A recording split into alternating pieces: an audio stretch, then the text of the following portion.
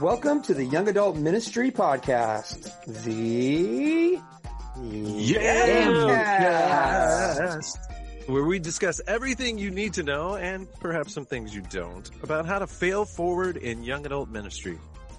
These monthly podcasts discuss culture topics, interview guests, cover books, and riff on anything else that we feel like is relevant.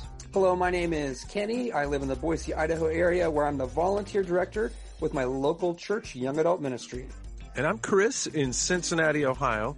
I'm on staff with InterVarsity Christian Fellowship as a church engagement catalyst and the national coordinator for Campus Mission, which is an outreach of the Church of the Nazarene to college and university students. And I'm Jeremy in Nashville, Tennessee, where I serve as the university pastor and community engagement pastor at Tribeca Community Church. And here we go. Here we go. How are you doing, Kenny? I'm good, man. I'm good. I'm in shoes, both feet tomorrow. I'm a week ago got my stitches. A week ago Thursday, I'll have had my stitches out. But today, it was a month ago today, I had the surgery. I'm walking around the house just on my feet, no augmentation, no boot. So try not to push it too quick, but as soon as I get in shoes, I'm going to go walking, you know. How's it feel? It feels good. I'm not in any pain. It's amazing how muscles atrophy for lack of use, and then how weird it feels to begin to use them normally again. And the strain with them. That's been interesting. I accidentally bumped it getting out of the shower this morning. Like I bumped one heel into the other heel, and that woke me up. Other than that, I'm doing great. Just now that I'm getting more mobile, I'm really wondering like what I'm going to be doing next, and I have no further updates on that front. So I was going to say, how are you guys feeding the family? What's going on? You doing okay? Yeah, no, we're good for now. I mean, I think we're still kind of cruising from previous income, and we're not going to starve anytime soon. It's just, it will soon no longer be, we'll be getting into savings instead of, living on what we're making. So as soon as I can, I'm going to start doing food service stuff again, do food delivery and help supplement a little bit. Yeah. Cool. And you guys? I'm doing good. We made it through our COVID situation. So my daughter got the COVID diagnosis actually last Tuesday, a week ago. So we pretty much quarantined yesterday, according to CDC guidelines or whatever, 5 days after symptom something, you can go get tested and then safely emerge from your cocoon of isolation. The COVID cocoon. I mean, I haven't seen my daughter in a few days anyway. She just stays in her room the whole time. Wow. And Deb takes her food occasionally and then sprays everything down with Lysol, all the doorknobs and everything again. Man. But so far, nobody else has shown any symptoms or any signs of sickness. And she's pretty much better. She's still a little bit fatigued, but that's the only lingering symptom. I think she can taste things again. She lost the taste for a few days, which was unnerving for her because she loves food. Sure. I would hate that. That'd be weird. I wonder if that's something you can do to yourself to almost like an appetite suppressant. Like, would you eat less if you couldn't taste it? Apparently that's true. Maybe. I like the taste of food. That's why I think I want to eat. I crave things because of the flavor. Yeah, that's the culinary equivalent of castration. I don't know that you'd want to do that. Wow. That is culinary. That's some heavy verbiage, bro. It's like taste. Glad we weren't recording yet. Yeah, you wish we weren't. You don't have your cameras on. That red light says record. Oh, No, that was great. That's something that needs shared. I don't think we should keep that from the world. Culinary castration. Come on. That's up there with covotomy, you know? but I haven't been to the gym in 9 days now, and I'm really feeling that. Yeah. I literally put on 10 pounds in the last 8 days. Oh, wow. Were you eating the same? Yeah, I pretty much kept eating. Actually, I eat worse. When I'm not going to the gym, I make even dumber food choices. Oh, okay. Well, that makes sense. It's not like you're eating the same and then cut out the physical activity and you gained weight. It's like you're eating more. Therefore, Well, I was doing an hour of cardio a day, 6 days a week for like 4 weeks. So Yeah. I was steadily dropping weight again, trying to gear up for the next hike in May. But so now I got to start over. I'm back up to 205. Congratulations. My goal weight being 180. You can do it. Cardio makes a difference. Time on feet makes a huge difference, doesn't it? It does. Man. Yeah. And for whatever reason, just mentally, you know, when I'm being disciplined by going to the gym every day, I tend to make more disciplined choices overall. Mm-hmm. You know, even spiritually, I feel like my emotional, spiritual, physical health, those are very intertwined. Yeah, me too. And unfortunately, it seems like my physical self has to lead the way. I can't just all of a sudden become disciplined spiritually and then get healthy physically. I pretty much have to get healthy physically, and that helps me to get more disciplined spiritually. That's a very interesting, problem. I don't know if that's true for a lot of people, but anyway. Yeah, no, I think that's the whole domino effect thing, but especially starting with physical, I feel like that's maybe because that's the easiest. That. Yeah, I mean, it's the easiest way to exert control or to control outcomes, I guess. Well, yeah, because that presents some problems theologically, though, to think that spiritually then you're controlling outcomes. But for whatever reason, if I'm being undisciplined physically, food, nutrition, exercise, chances are I'm not in a real good space spiritually or emotionally either. Mm-hmm. Unless you're Gnostic and you can completely separate those things. I know a lot of evangelical Nazarene Gnostics that aren't, they wouldn't identify that way, but it helps me in understanding them. Body bad.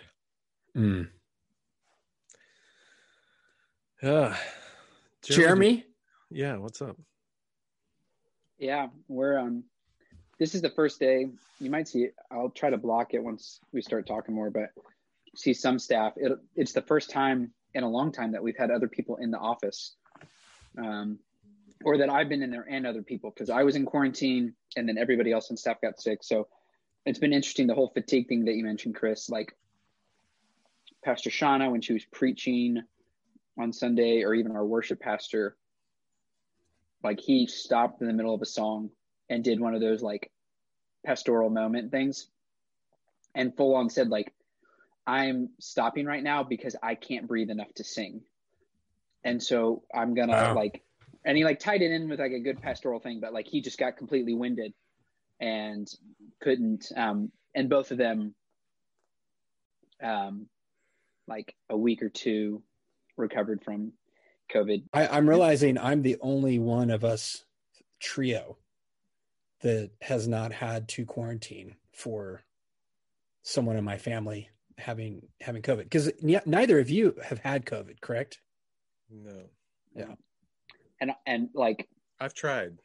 Yeah, I was gonna say, honestly, like, and I mean this like with the reality of so many people passing away, like also knowing lots of people who have gotten decently sick but have recovered from it. I was stuck indoors for 3 weeks. And I still am at the same amount of risk of getting COVID as I was, as I went through the quarantine, and still are at risk. So I am trying to make some healthier choices so that as we continue to do more things. I'm drinking less coffee and I'm trying out this thing. It's called Mud Water. Oh yeah, I've heard of this. Yeah, I need to drink more water, period.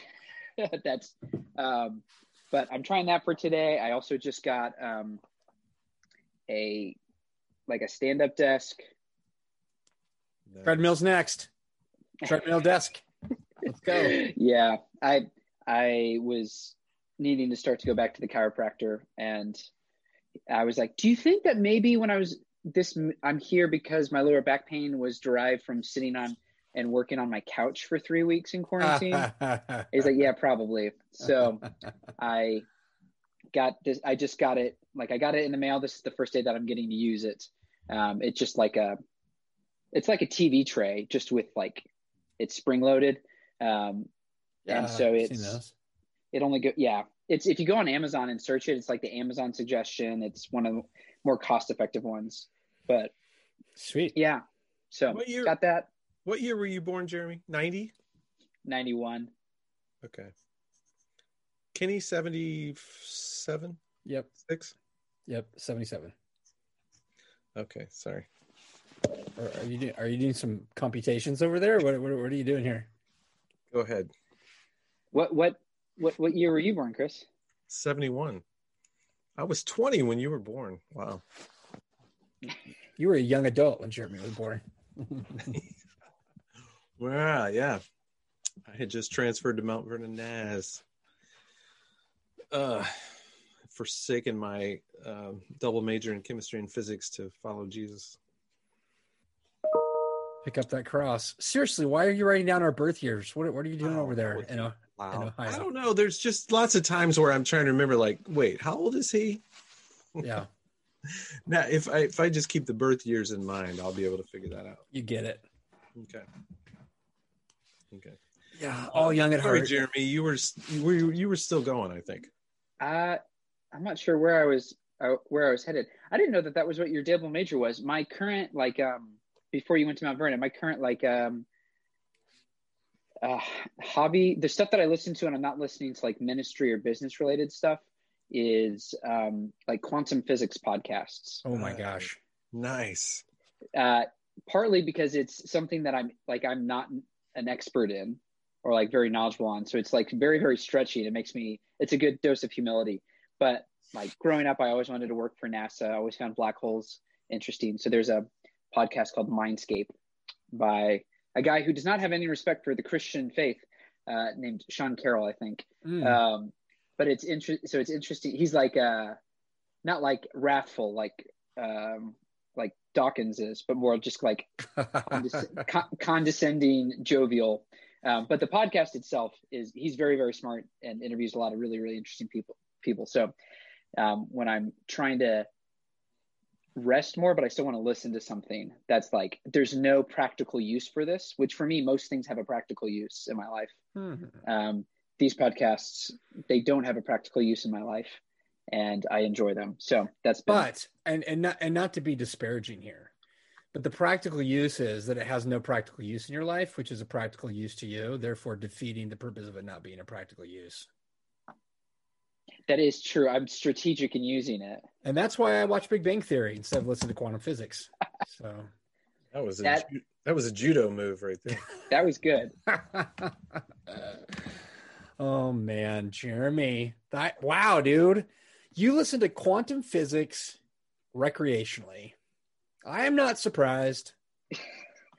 But I don't I understand very little of it, but I find it very, very interesting. I've always loved astronomy. So I get that. Yep. Well, so that's kind of our check-in. Chris, what were you going to say? Just something about, is it Polkinghorne? He's one of the famous kind of physicists, but he also has a PhD in, theology or something. Okay, he's an open theist. Oh yeah. Yeah. Where'd you pull that name from? Like a Thomas Ord kind of thing? Yeah. Polkinghorne, I've got a couple of books of his, because I've done a lot of dabbling in sort of science and faith and integration versus confrontation kind of stuff. I like to talk about that kind of stuff with students quite a bit. And I had a student who did a co-op with NASA, and it was fun to kind of vicariously, nerd out a little bit with him and his NASA experience. But anyway, Kenny, you were saying, segue onto the point. Well, I could just keep talking with you guys for just about whatever. It would be fun because we're friends. Limitless time. Yeah, because we're friends like that. But Jeremy's at his day job. He can't be Batman right now. He's got to keep up the appearances. So, it's good to have a little bit of check-in together. I wanted to also just hear about local young adult ministry, just like anything you wanted to share in that department. Yeah, I know for me, kind of as what we've talked about in previous discussions, finding that balance of how to use technology effectively right now while also being strategic and finding as many in-person touch points as possible is part of the reality of navigating young adult ministry right now. So for me, it's a weekly Bible study that when we don't have a big ice storm come through Tennessee, that we meet on Wednesday nights and still have a group that we're going through the Bible in a year, which I will say, signing up to go through a Bible in a year plan with 8 to 10, it started at 10. It's probably at least half that at this point in terms of people who are, responding in the what stood out to you today thing. So, but for those who are doing it, it is meaningful. I also underestimated the number of questions I would be presented with from like Leviticus and things that I've studied before, but just by virtue of being in obscure places in the Old Testament, have never had to, translate it into a framework that's understood by people who don't require getting a theology degree to understand it. So, talking about some of the sacrifice stuff, some of the judgment stuff, some of the disparities in terms of financial compensation when you injure or unintentionally kill a man versus a woman, and that it's like 1.5 times the financial contribution. Very good conversations that are coming out of it, just ones that are really stretching me and taking my theological training, because I don't usually ever teach or preach out of the book of Leviticus or Numbers. So it's been good. Too bad there's like practical application about the compensation there with wage earning between men and women in the workplace. Like what's that hanging on for? It's a very good point. Hey, Leviticus 24:16. Oh no. Whoever utters the name of the Lord shall be put to death. If you've ever wondered why Jews don't, say the name of God, it's that verse right there. But Leviticus, it has some stuff in there where you read it and you're like, really? Mm-hmm. It's got all that. Yeah. And a bag of chips. So I think sometimes as Christians, we forget how odd, the Bible can be, to those who are outside of our,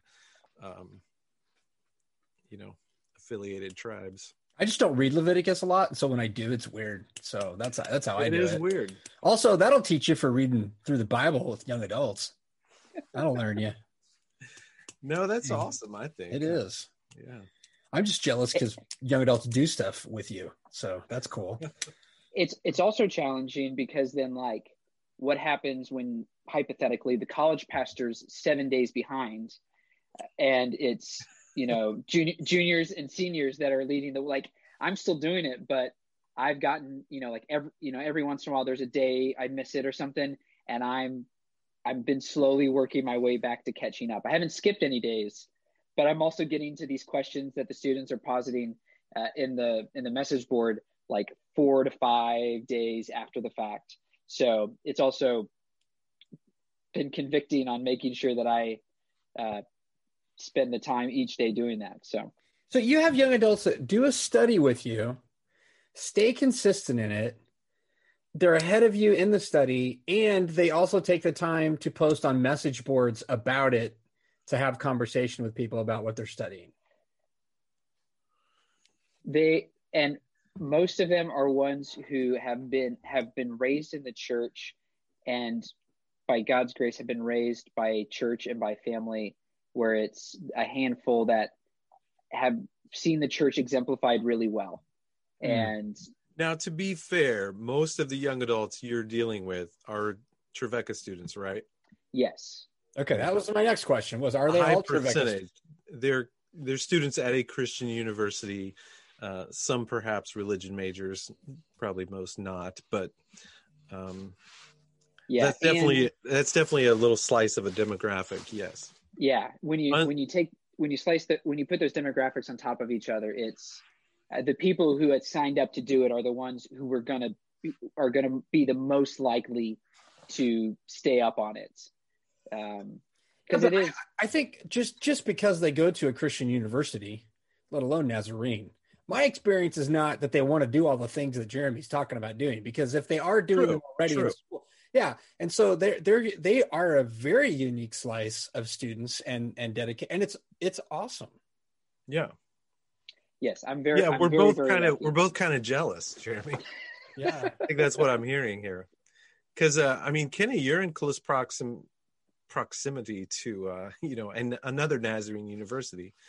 But you probably don't interact as much with NNU students as you do sort of normal young adults in Boise, right? Well, actually, I interact with them more because they're on the youth staff, and since I'm on the youth staff and I see those students are there and interns.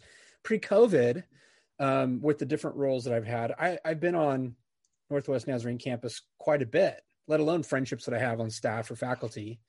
And so it would actually, it's easier for me to get onto campus at NNU than it is to be around any other type of young adults or college students that are connected with our church in Boise. So in pre-COVID, I had actually, I don't know who I said it to, but they repeated it to somebody, and I got in a little bit of, I didn't get in trouble, but it was like, the comment wasn't appreciated by a young adult. I had said to somebody, look, the NNU students are taken care of. We got NNU students that are coming over to our church. They're connected with people in community. They have a campus community. If they want to engage in community, they have it. My focus is the young adults that aren't going to school, that are maybe working, maybe they're not. My focus is the young adults connected with our church and college students and grad students that don't have that NNU community. And so that's where I'm putting my energy and focus. And I don't know if I said that publicly sometime or if somebody repeated to somebody, but it got back to me that one of the NNU students was like really upset about that. And my initial where's the love? Where's the love? Yeah, it was kind of, but my initial response was, well, number one, why didn't you come talk to me? And number two, I don't care. I mean, that was my callous kind of response, was like, so go talk to one of your three counselors or your chaplain at your university. You know, these guys over here don't have any of those resources that you have. Yeah. Maybe it's because they liked me and now they don't anymore. But I went to the youth pastor. Actually, the youth pastor told me that because he was in community with them. And I said, hey, would you please pass on to that person that I would really like to talk with them? Like, I'd like to hear their perspective. And I'm sorry that they were hurt. Well, whether he passed that message on, this is just amazing dysfunctional communication triangulation here. But I was trying to protect his relationship with them and them confiding in him, but then him sharing with me, hey, there's one of the NNU students that's kind of upset that you're not putting any attention there. And you're not really apologetic about it. I wasn't flippant about it. I said, this is my tag. Anyway, they never came and talked to me. I've actually been thinking about that lately. Like, who is that? You know, who's this person that's feeling like they're out in the wind? And I don't know. Maybe that's why young adults don't do year-long Bible studies with me. That could be part of it. Well, also, I can't figure out how to send an email, so none of them are getting emails. The last three that I sent, if they even read them to begin with. But I think one of the things that I've at least attempted in thinking, I'll tie this in with what you just shared, Kenny. I took this from another church I'd heard from a few years ago, where the idea was W+2, where it was worship plus two other points of contact. And that whether that's serving, most likely that's serving somewhere and being discipled somewhere. And by virtue of being on the campus where I am, also being in Nashville, like I could very easily put together a midweek worship service because we've got tons of really talented people in our church on our campus. But kind of like what you said, like, why do what's not needed? You're replicating something for a demographic in doing that. Yeah, so for me, it was like, okay, I know there are on our Sunday mornings in chapel service, like the worship piece is handled. Like there are plenty of opportunities. Yeah. So where do I find areas to disciple and serve? And like you mentioned, our youth group's the same way. Most of our youth group is led by youth leaders who are college students. And a lot of them, like I have a good friendship with, but like I don't have, like they're being poured into by other pastors on staff. I'm like, not that they don't need me. Like most of the students that I'm connecting with, the ones who are doing that, not that I need to be, but by virtue of where they are plugged in, I'm their main point of contact. You're their pastor. Yeah. And for me, it's wherever you get plugged in, it's great. Like this is the one area that I can help move it to where there wasn't already something like that. It's like Nazarene Young Life, man. That's cool. That you got, students engaged in serving in the local church. But I get what you're saying is that they've got this, but here's what I can offer, or here's what our church can really add to supplement, what some of these students might need, or these young adults might need. In a meaningful way, which is what you can speak for yourself, Chris, but I feel like that's what you, like a lot of what you do as well. Like it's finding the meaningful relationship in ministry. Yeah. Yeah. So with the young adults that I'm hanging out with in our local church setting on the outskirts of Cincinnati, I have basically, these are the reject students who are not going to a Nazarene school. So they're part of our, college age right now. Yeah, sorry. But you know what I mean? Like sometimes we can definitely, mark some young adults as lower class citizens spiritually if they're not going to one of our schools or something like that. But fallacy. So it's been interesting because these students are like, they're students at UC or Northern Kentucky University or Miami University in Oxford, which is nearby. Or, some of the local kind of campuses. But what's kind of funny is that I just sent out a group me. So we've got like 50 of these young adults who are mostly college age that are part of our church somehow. They're peripherally connected. The most engagement I've gotten out of this group me chat, this group me, text thread or whatever, was earlier today when I thought I would try to confirm one of these things from the social dilemma we're going to talk about here in a second, in just asking them, hey, what are your top 3 social media platforms, that you use the most? And I've gotten like nearly 20 responses.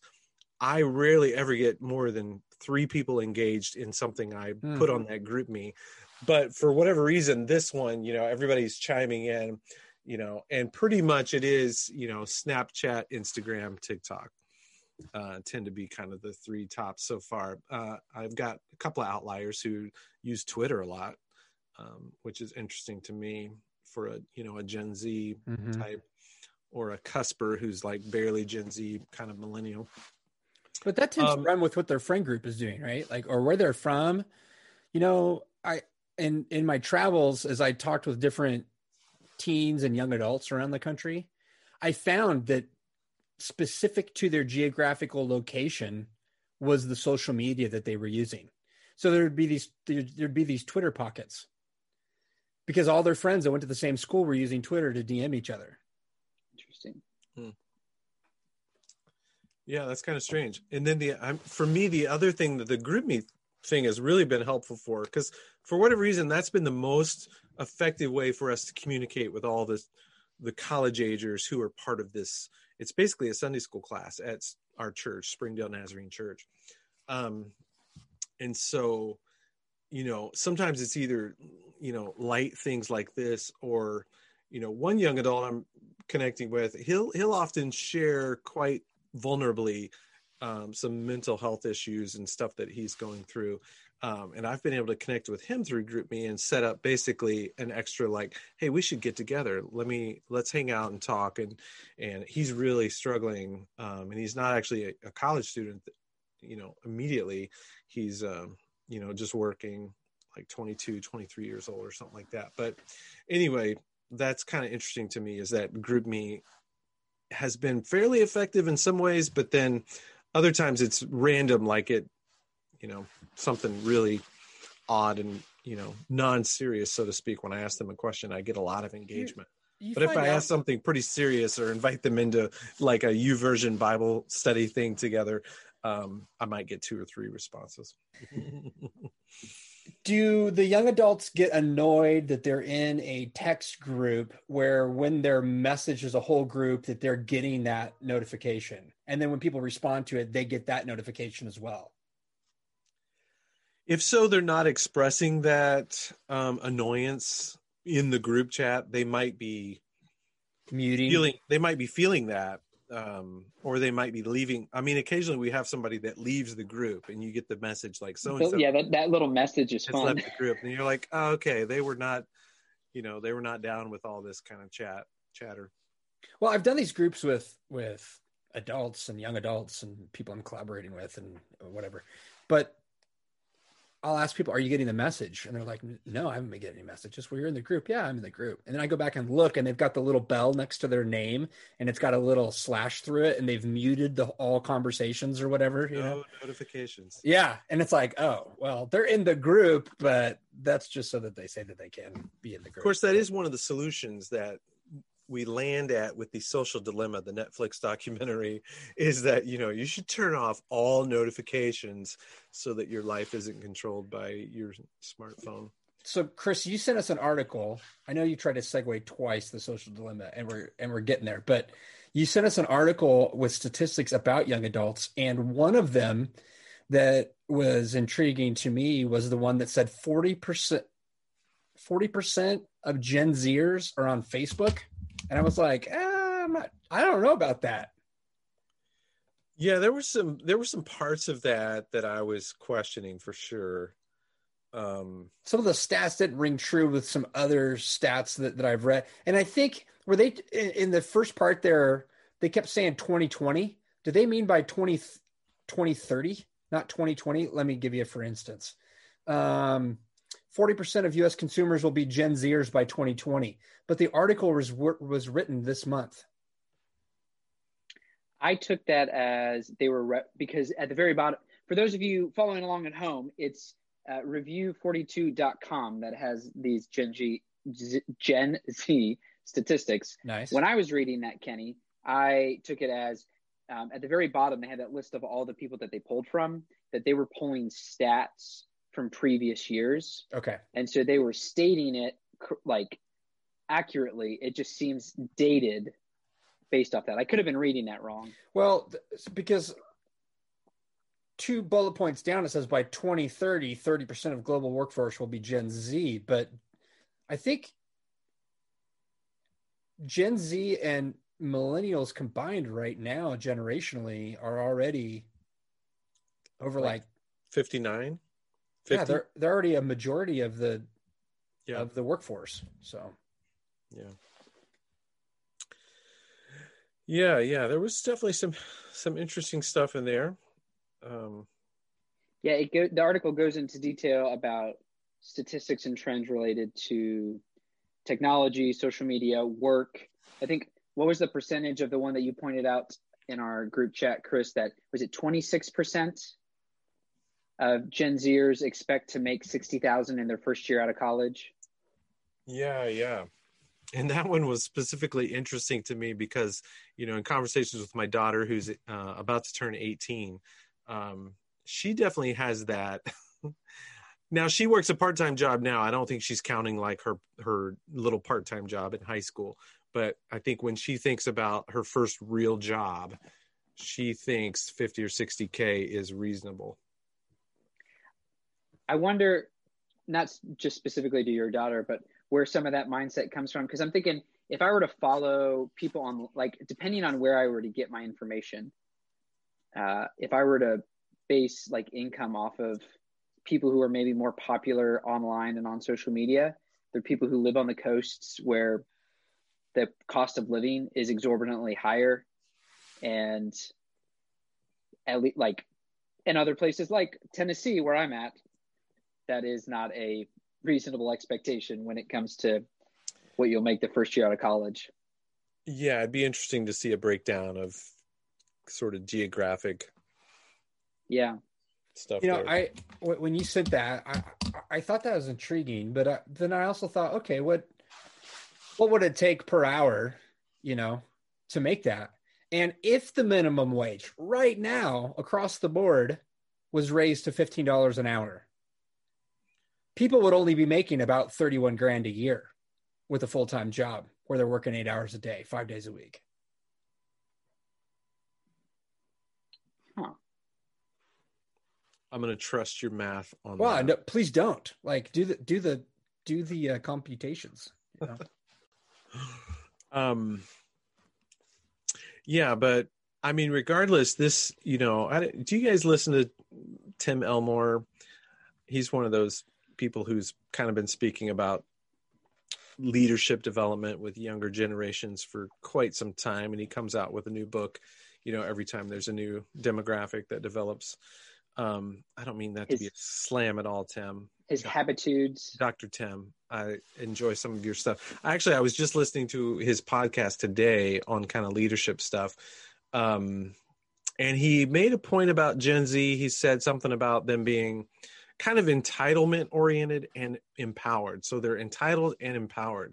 And entitled, not just often us older folks, we do look at younger generations and think, oh, they're so entitled. They think they deserve this, deserve that, or whatever. But there's a good part actually of entitlement that is connected with empowerment, I think.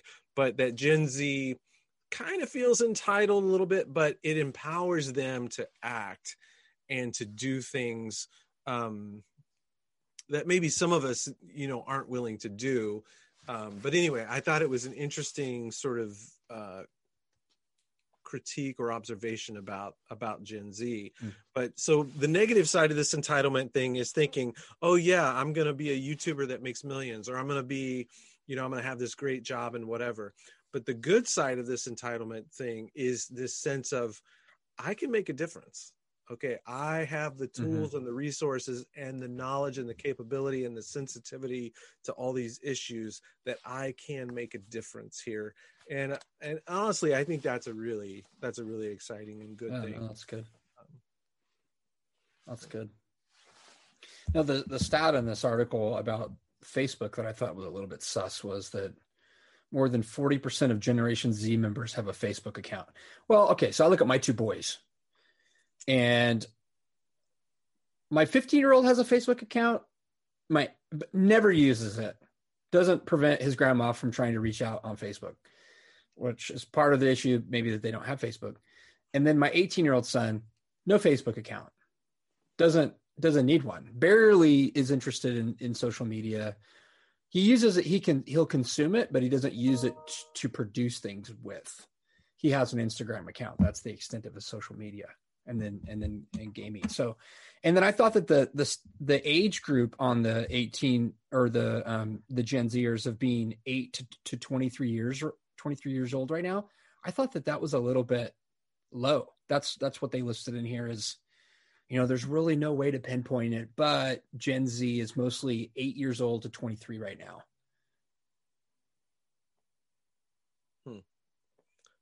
Does that sit with you guys, or does that seem a little bit like it's reaching down to a younger age than what Gen Z is typically registered at? Most of what I've seen in the last couple of days anyway is 12 to 22, which is a pretty narrow, that's a 10-year. A lot of times these demographic things end up being about a 15-year span. So I can see why the 18 to 24 makes a little bit of sense. But I've been under the impression that my son, who's 10, is like the youngest Gen Z. But for some, he wouldn't even be part of Gen Z. He's whatever's next. The alpha. Yeah. Alpha male.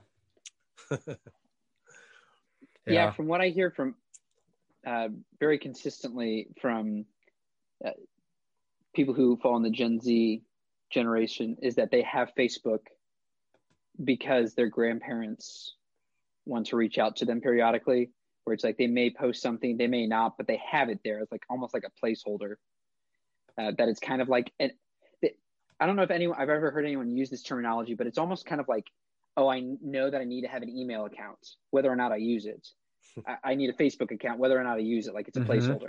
Yeah. Personally, it's what my LinkedIn is. I have a LinkedIn as a placeholder. So at whatever point I learn how it's useful, I will use it. Yep. Yeah, you're dealing with different networks of people there, which social dilemma. Huh.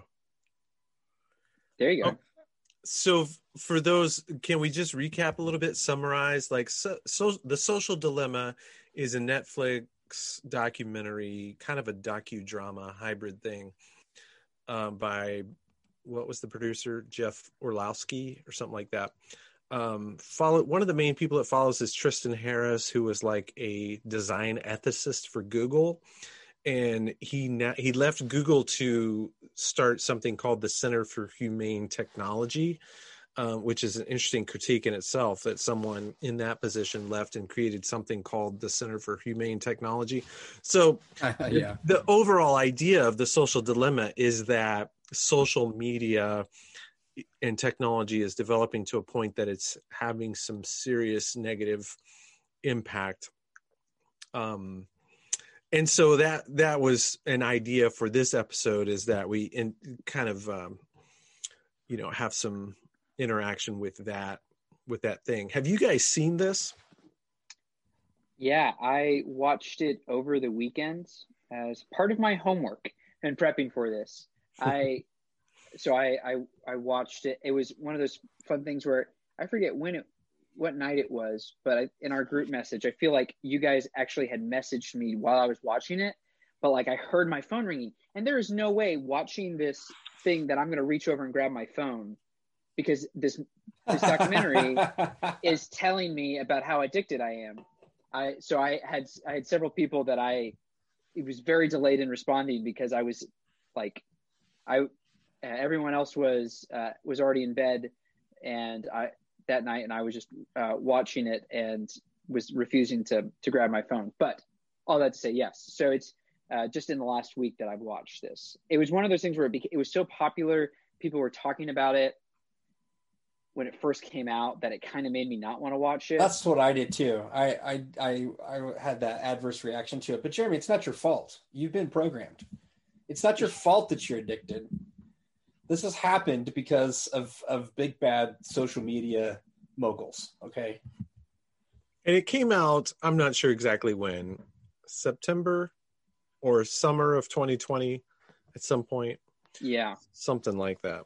Some of the first reviews and critique articles are in September of 2020. So it must have been August or summer of 2020 or something like that.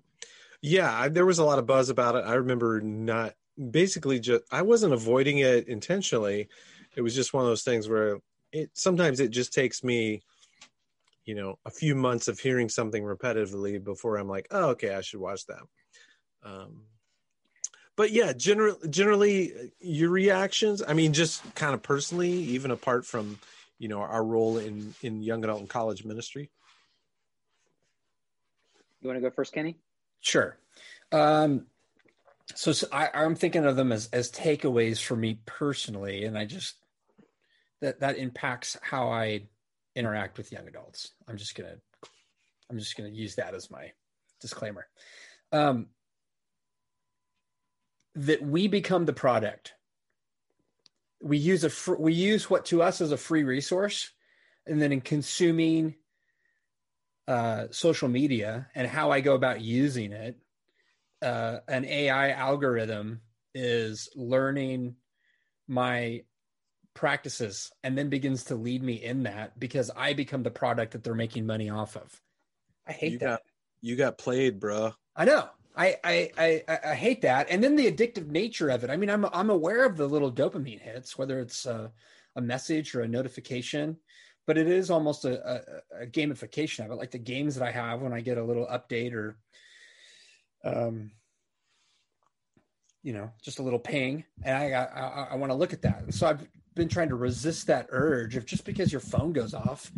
I thought for years at my grandparents' house, they got this hardline phone.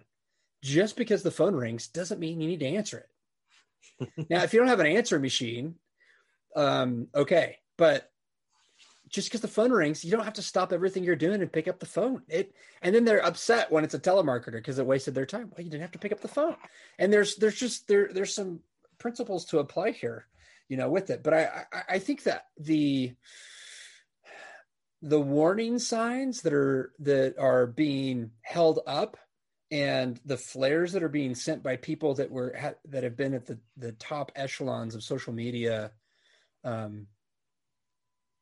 companies, I think it's interesting. I think it's alarming, and that they just outright say we intentionally are trying to create addictive behaviors in you that make you interact more with our product because you're our product. So we need access to you in order to make money.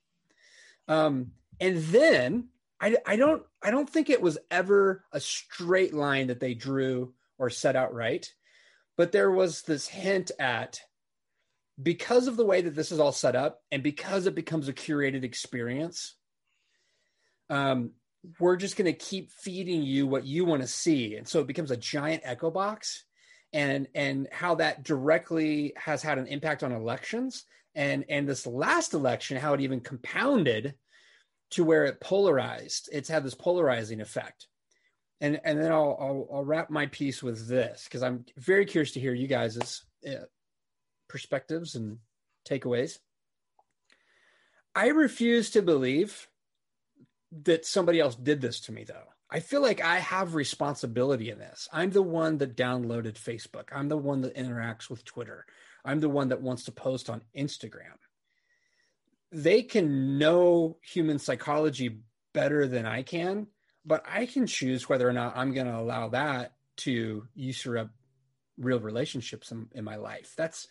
Maybe that's a archaic perspective as a Gen Xer, but I feel like I have a responsibility in this. I can't just blame it on social media that I went out and picketed and got arrested because I joined this cuckoo group of people that, believe something that's just false about whatever, but it's not my fault because social media did it to me. So there's this there was a perforated line to, this is polarizing all of us.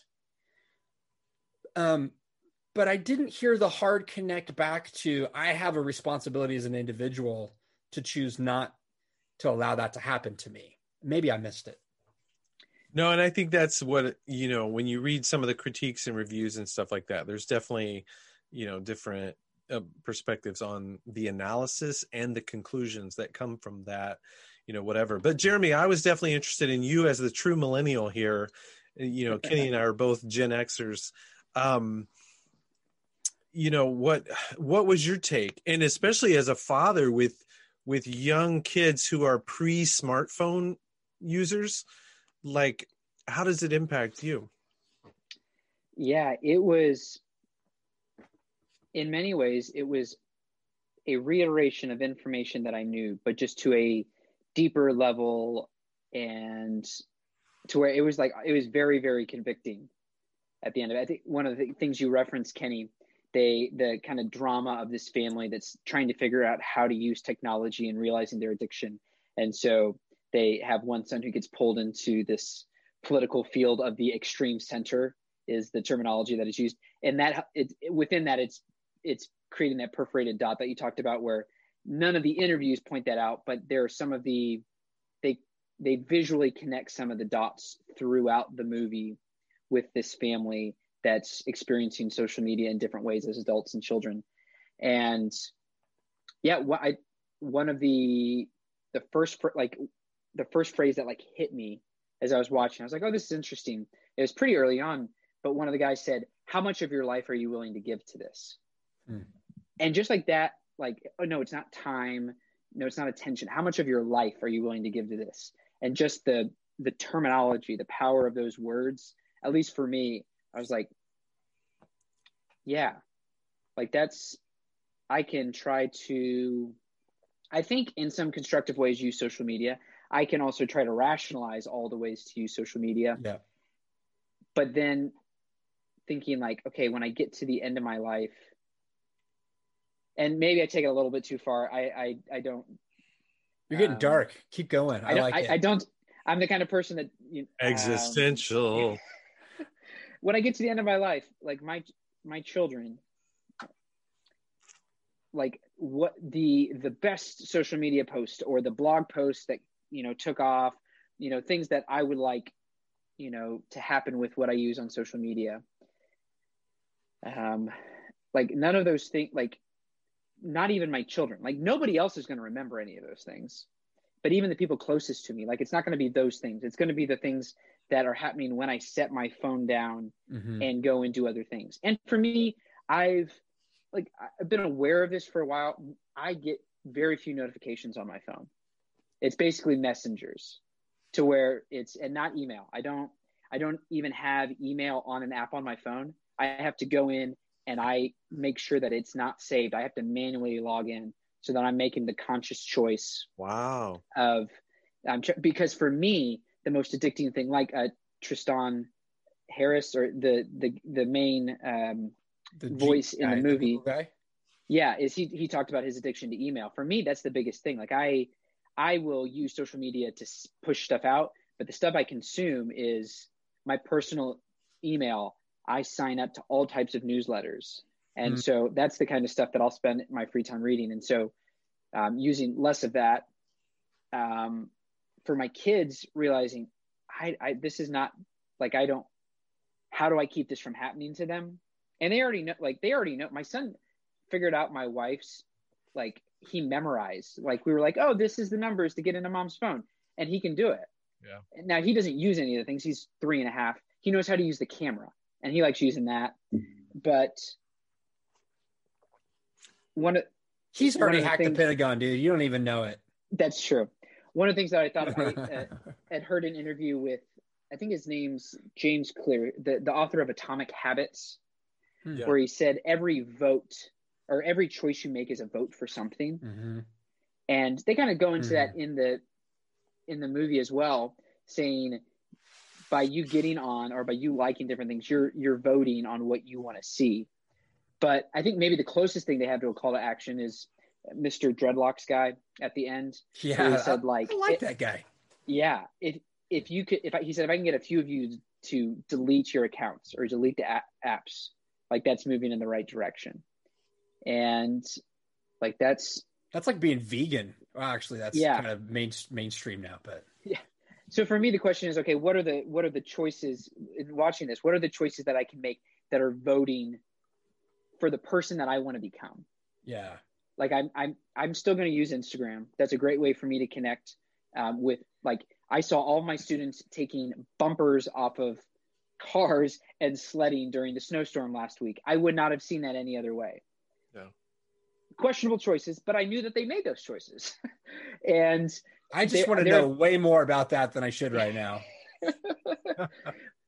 But then like, hey, which Instagram accounts? Let me check those out. But then it leaves me with the question of, okay, what are the individual choices that I can make that will make me into the person that I want to be, that I want my family to be?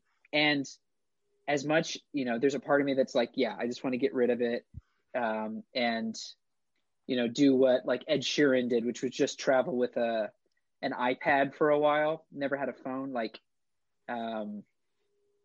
but there are benefits to it, but how can I set frameworks that I'm trying to use it as little as possible and be strategic in it? And maybe that's just me rationalizing it, but it's all that to say, on the whole, it left me thinking with a lot of things about how I use technology and how it is using me. And I've also been liking a lot less things since I watched it.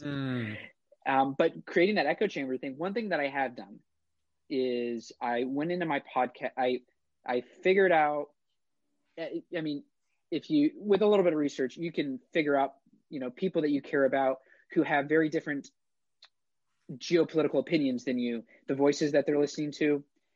So I know who those voices are for those that I love who hold different opinions than me. And I went and downloaded a bunch and subscribed to a bunch of those podcasts rather than going deeper into social media things and listening, so that I can, if trying to figure out, okay, if there are these echo chambers, what are people that are in contrary or contradicting echo chambers? What are they hearing to help inform me a little bit more?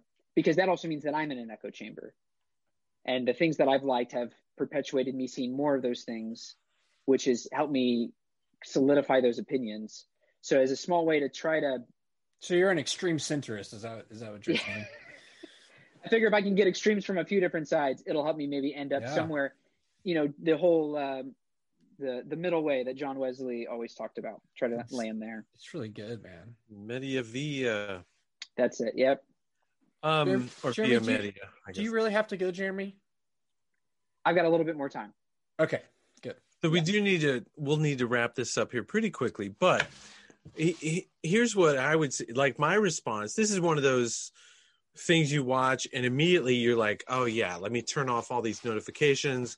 Let me, make my kids put their phone in a bowl, somewhere before we have dinner together. I immediately, told my 10-year-old, like, okay, sorry, dude, you can no longer fall asleep watching YouTube videos at night. Like, the iPad is not to be in your bed, in your room.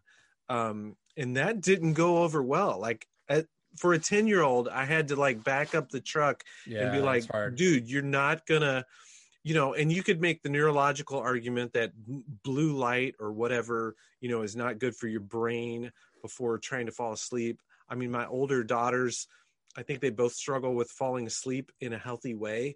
Like, they have to have the screen on, they have to have something going for them to fall asleep. So I think there's physiological, neurological things. But it was also like, I've got a 10-year-old son who's going to be susceptible to porn any day now. And if he's got an iPad hooked to Wi-Fi in his room overnight, that is totally not a good thing. Yeah. I mean, so there were some things where I was like, immediately, okay, we've got to make some new kind of like rules and stuff like that. But I think you can also overreact. And you can think like, oh, social media or devices are the problem. And I have a feeling there were, say Christians who, in the 50s and 60s or whenever TV, came around, or there was advertising and Christians were like, oh my goodness, these people are convincing us to buy this kind of laundry detergent or, coffee, Folgers or whatever. I mean, you could probably track this back to all through... Not Folgers. Anything but Folgers. Yeah. Any kind of development of technology, there's going to be a sense of risk or here's what we're giving up, or here's what we're letting into our minds. And there was certainly a part of that social dilemma thing where it's really just, it's consumerism and marketing gone, kind of wild, so to speak. And the whole thing about us as consumers becoming the consumed, becoming the products, becoming that which is sold to others. So there's a lot of those kind of ways in which I think you can react and even overreact. And I'm not going to judge where that, line is for folks, but I will. You can send it my way. I'll let them. But it was interesting for me as a 50-year-old Gen Xer to kind of react in certain ways, like, okay, here you go, son, give me the iPad now. It's 9:00. You got an hour before bedtime or whatever. No more screen time. So part of me was just trying to think like, what's healthy and whatever. Now, what I'm more interested in, for our purposes here with Gen Z and millennials, it'll be interesting to see how do we help young adults think theologically, have a biblical worldview about social media and about what they consume or don't consume or this or that. And to me, that is going to be the question of how do we think theologically, critically about this? How are they going to think theologically and critically about this in a way that can help shape it? So I guess that's where I was. And again, I don't have lots of answers or solutions, but I just think that is going to be a big part of the the conversation and discussion. Yeah, and I think that's a really important point. I would posit that one of the issues we ran into in our church history in the 20th century was when things like movies were introduced, and we ran the other way. We stopped being a prophetic voice and stopped voting with our money on good movies, morally acceptable movies. And so then if Christians aren't there voting with their lives, it's going to be skewed towards who's showing up. And I think an important thing is also a reality with social media. Maybe the answer isn't for everybody to leave it, because then who's left speaking in those places?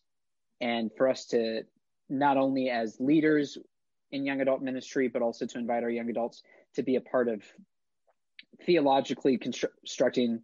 You use a lot of really cool terms, Chris. I would say, like, how do we be Christ-like in our interactions on social media? This is where I also think of a recent book by Andy Crouch, Culture Making, where he talks about different postures that the church can have towards culture.